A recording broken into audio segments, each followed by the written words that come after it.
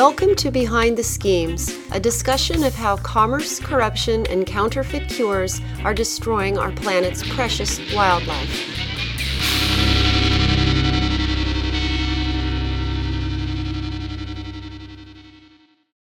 This is Risha Kota-Larsen with Behind the Schemes, and in this episode, we're talking about blogging for endangered species. Environmental blogs play a unique role in the battle to save endangered species.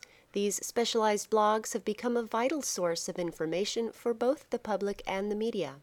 John Platt, creator of the Scientific American blog called Extinction Countdown, recently shared his thoughts on what it's like to cover a topic that is frequently unpleasant. When did you begin writing Extinction Countdown, and what inspired you to start? Well, I've been doing it for about 8 or 9 years now.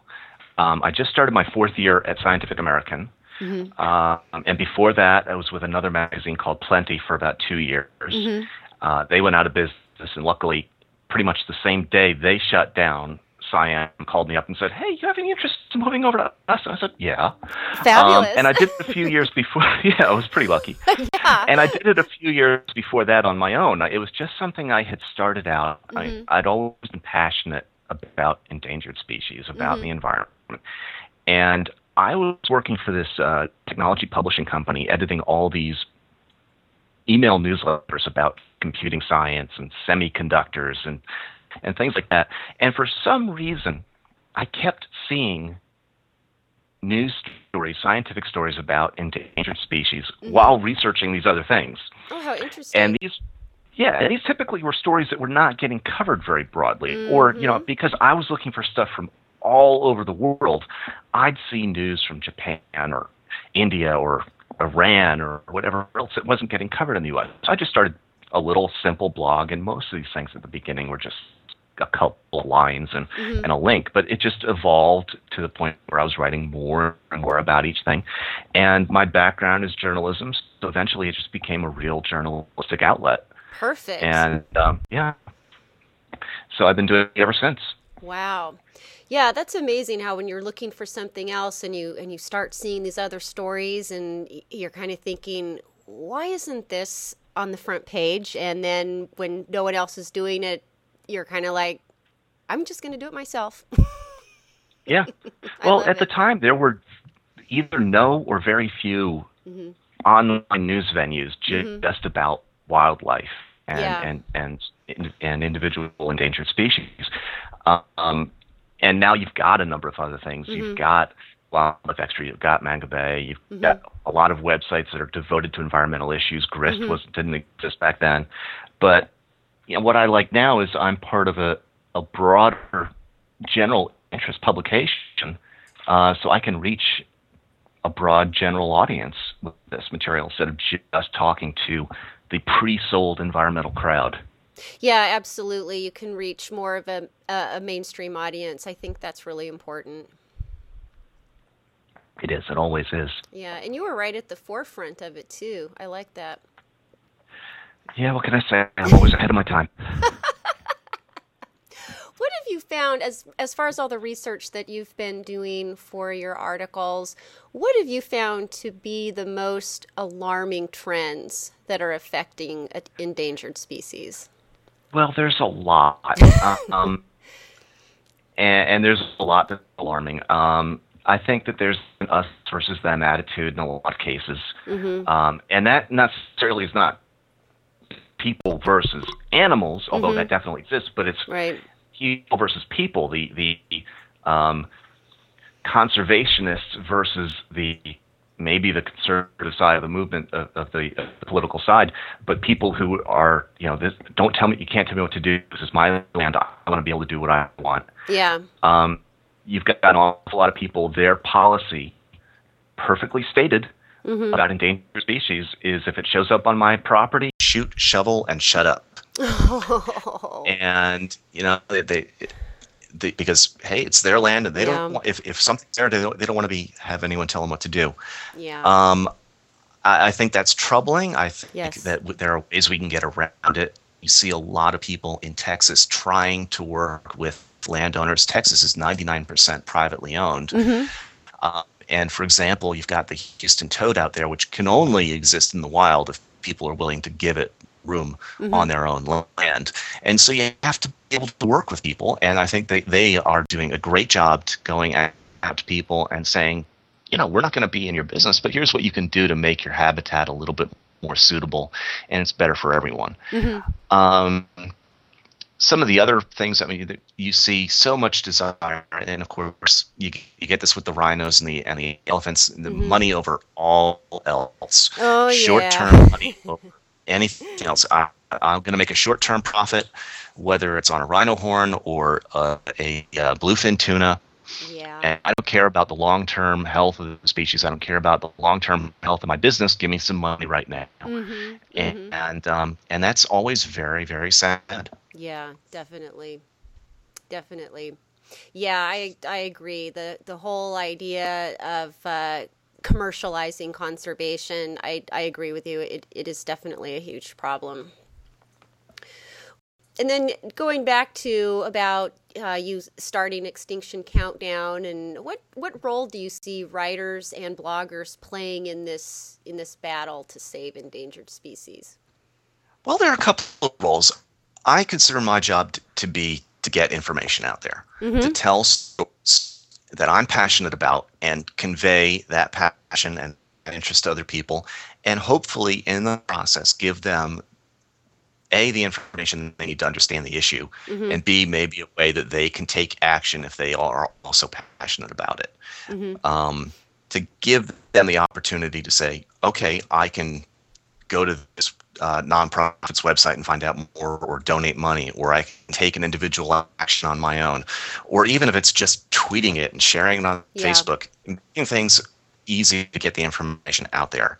I think it's very important for people who are telling stories about all environmental subjects to get beyond the big fear.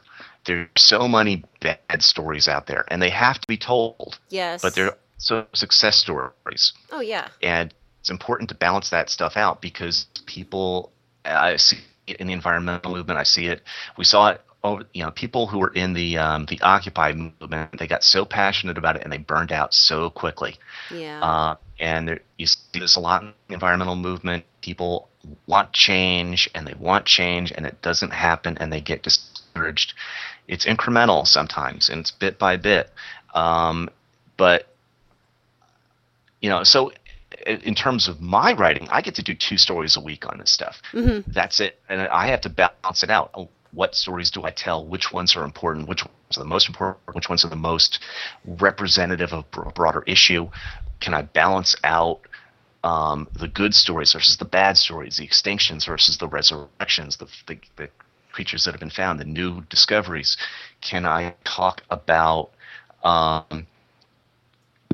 far as I'm concerned, I can't write about orangutans often enough, but I can. Yeah. I can only really cover what's going on with orangutans a couple of times a year, because there's so many other species out there to be covered. So I do my best. I try to balance it out, and it's the role. There are so many stories to be told. Yeah. And every person who is involved with conservation in one way or another has an individual slice of that story. And I think it's important for all of us to get out there and tell those stories. Newspapers, magazines, they're dying. It's a dying industry. Newsrooms have been slashed. Television journalism is weaker and weaker all the time. But internet journalism, online journalism is in a way just developing and coming into its own. The Huffington Post just won a Pulitzer. So it's our responsibility now to tell the stories that the old media is not telling. Yeah, to serve as a foundation for what's going to hit mainstream media next. Yeah, or to become the next mainstream. Yeah, absolutely. And definitely to fill in the holes that mainstream media cannot and is unable to continue to cover. Yeah, that's a good point. Do you know off the top of your head how many articles you've written, by the way? Well, I've written close to 1,000 articles about endangered species. That is amazing. Out of all those articles, are there two or three that maybe stand out in your memory, and why? Tell us about those. There's quite a few. Now, knowing how Behind the Schemes is tied to your organization, of course, one of the things that really, it's a story that meant a lot to me and really was incredibly powerful for me to tell. October 2011, the Javan rhino in Vietnam was declared extinct. Yep. And not only had they kind of knew this was happening. Yeah. The rhino, the last rhino, it turns out, was poached in May 2010. I covered that story. At the time, it wasn't known for sure that was the last rhino of his subspecies. But they had been collecting dung samples and things like that. And it took them almost a year and a half to get the testing done. And basically the tests showed that all the samples they collected were all from the same animal, and that animal was now dead, killed by a poacher for its horn. Yeah. So that, not only was it so important for me to tell that story, I was very lucky because WWF, the World Wildlife Fund, actually, I think I gave them some very, very good questions that were not covered in their original press release, that other media did not ask. And I think it really became the definitive article about this species extinction. And it means a lot to me. It sticks out so strongly in my mind because in this time I've been writing about endangered species, this was the second rhino extinction that I covered. Yep. The first time was back in July 2006, when the western black rhino was declared extinct. Right. And the IUCN kind of they followed up, and after the Javan rhino was considered extinct, that's when the IUCN finally said, "Yeah, we've been looking for it, we've been talking about it. The western black rhino is definitely extinct." But the World Conservation Union, which actually I think was the previous name of the IUCN, they first declared it most likely extinct in July 2006. And right. So I know tragically that this is not the last rhino extinction I will write about.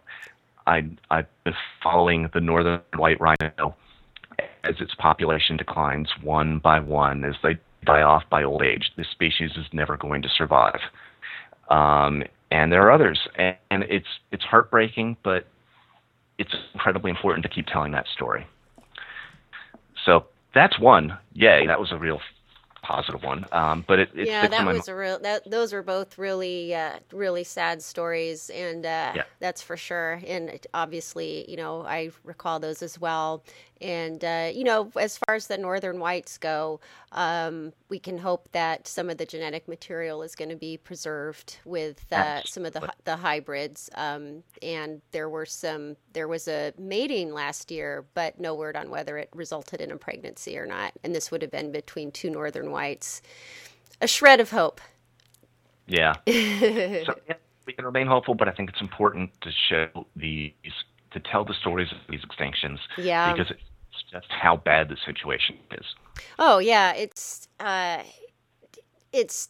people think in their minds when they think extinct, they think they picture dinosaurs, they picture things that you never see anymore. But the reality is that there's animals walking around on this planet, living their lives as they've done for millions of years, and they face a real danger of being extinction, and it just doesn't seem to matter to enough people.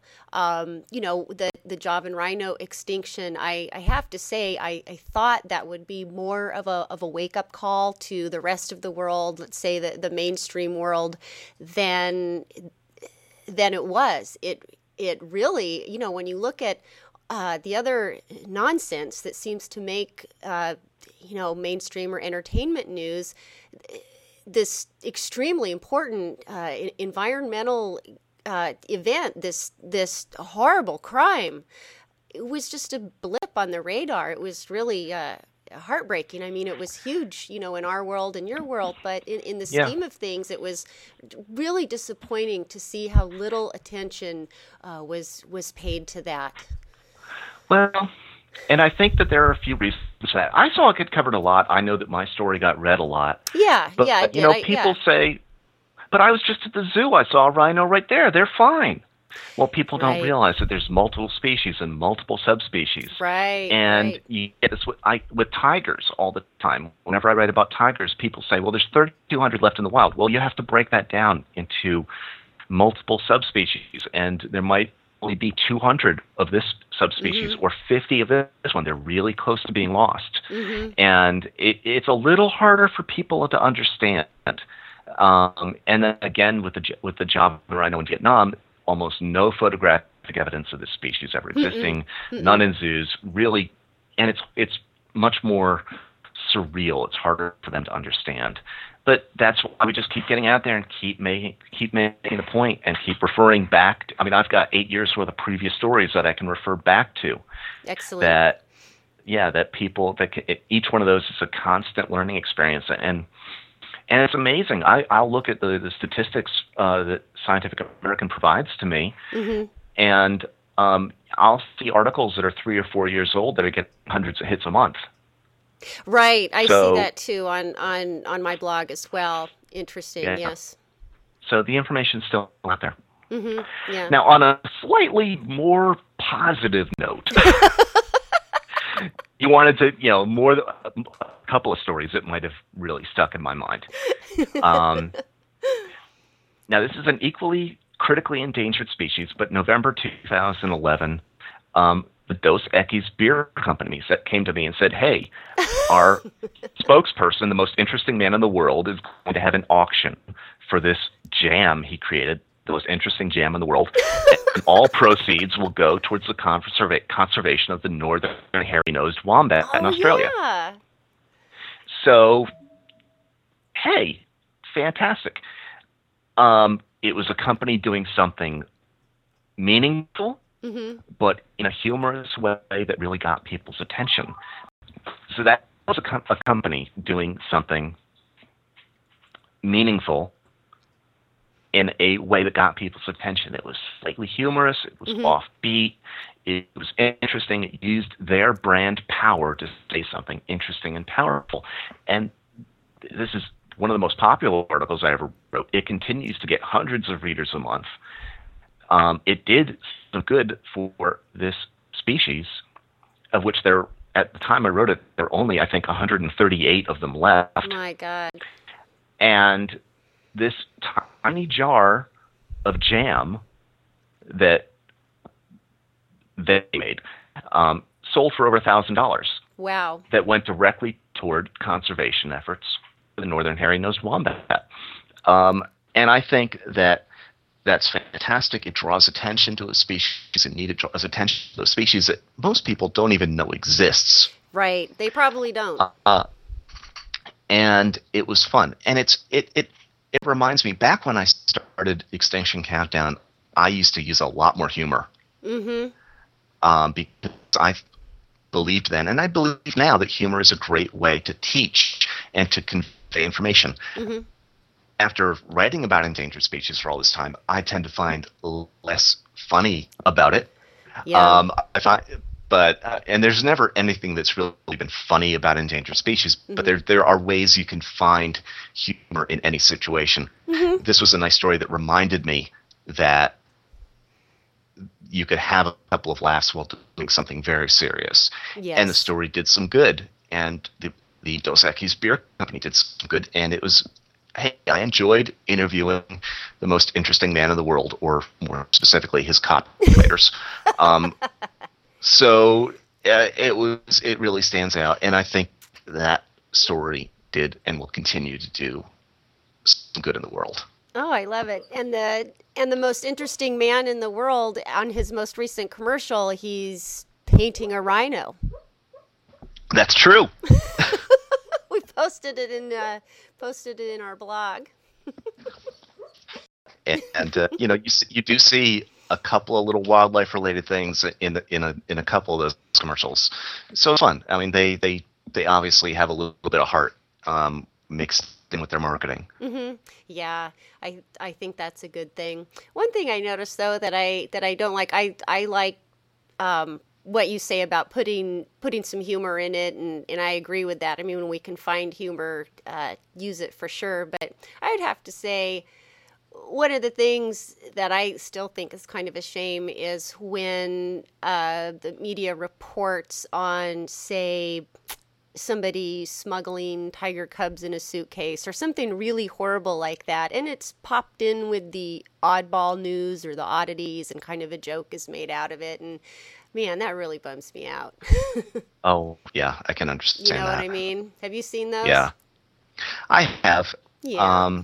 And but it's the whole thing with the mainstream media. Yeah. They'll cover, you know, the cute stuff, the iconic creatures, and Mm-hmm. it's like, oh, look at this cute tiger cub that someone had in their luggage. Oh, he's so cute. Oh, he's so cute. Oh, the poor little tiger cub. Yeah. Um, but there is a very serious Oh issue yeah. I behind mean, it. those animals were And- were drugged. It was horrifying. Yeah, but that's TV news for you. TV Yeah. news has become a very odd beast, and Yeah. so yeah, I think TV news is itself an endangered species.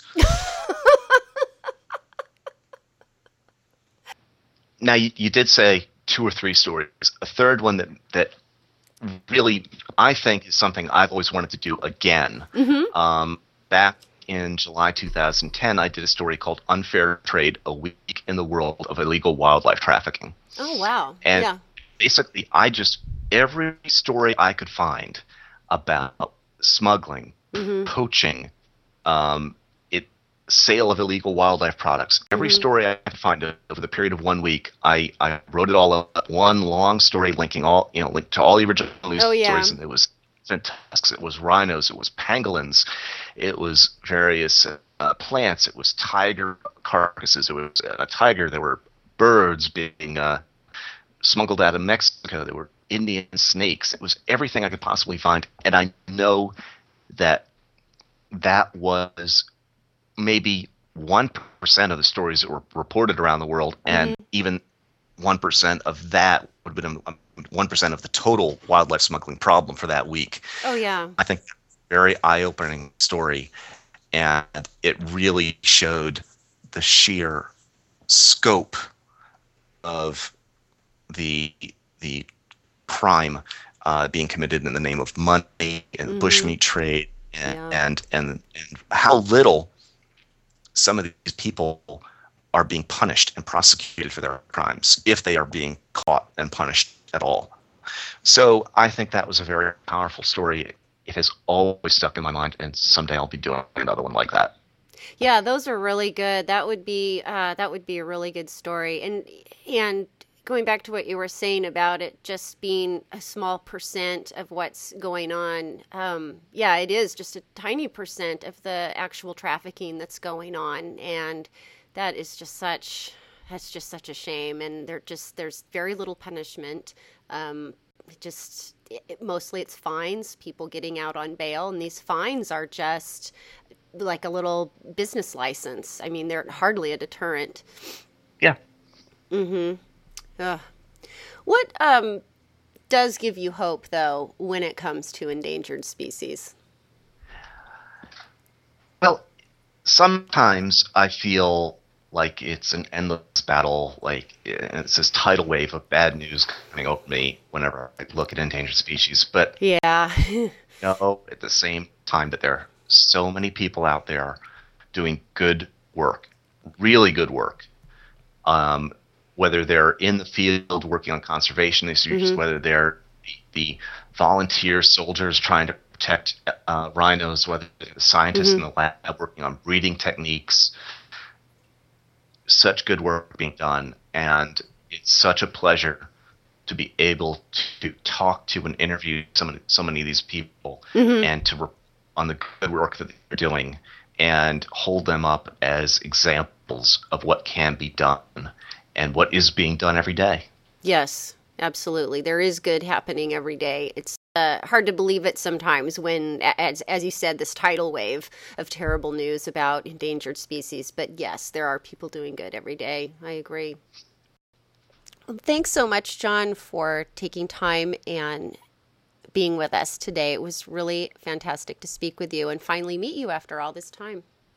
Thank you very much. It was a pleasure to talk with you and to meet you online and to talk about this, because it's important stuff, and I think we're doing some good in the world to make a difference. I do too. You've been listening to Blogging for Endangered Species with John Platt, creator and author of Extinction Countdown. This is Risha Kota Larson with Behind the Schemes.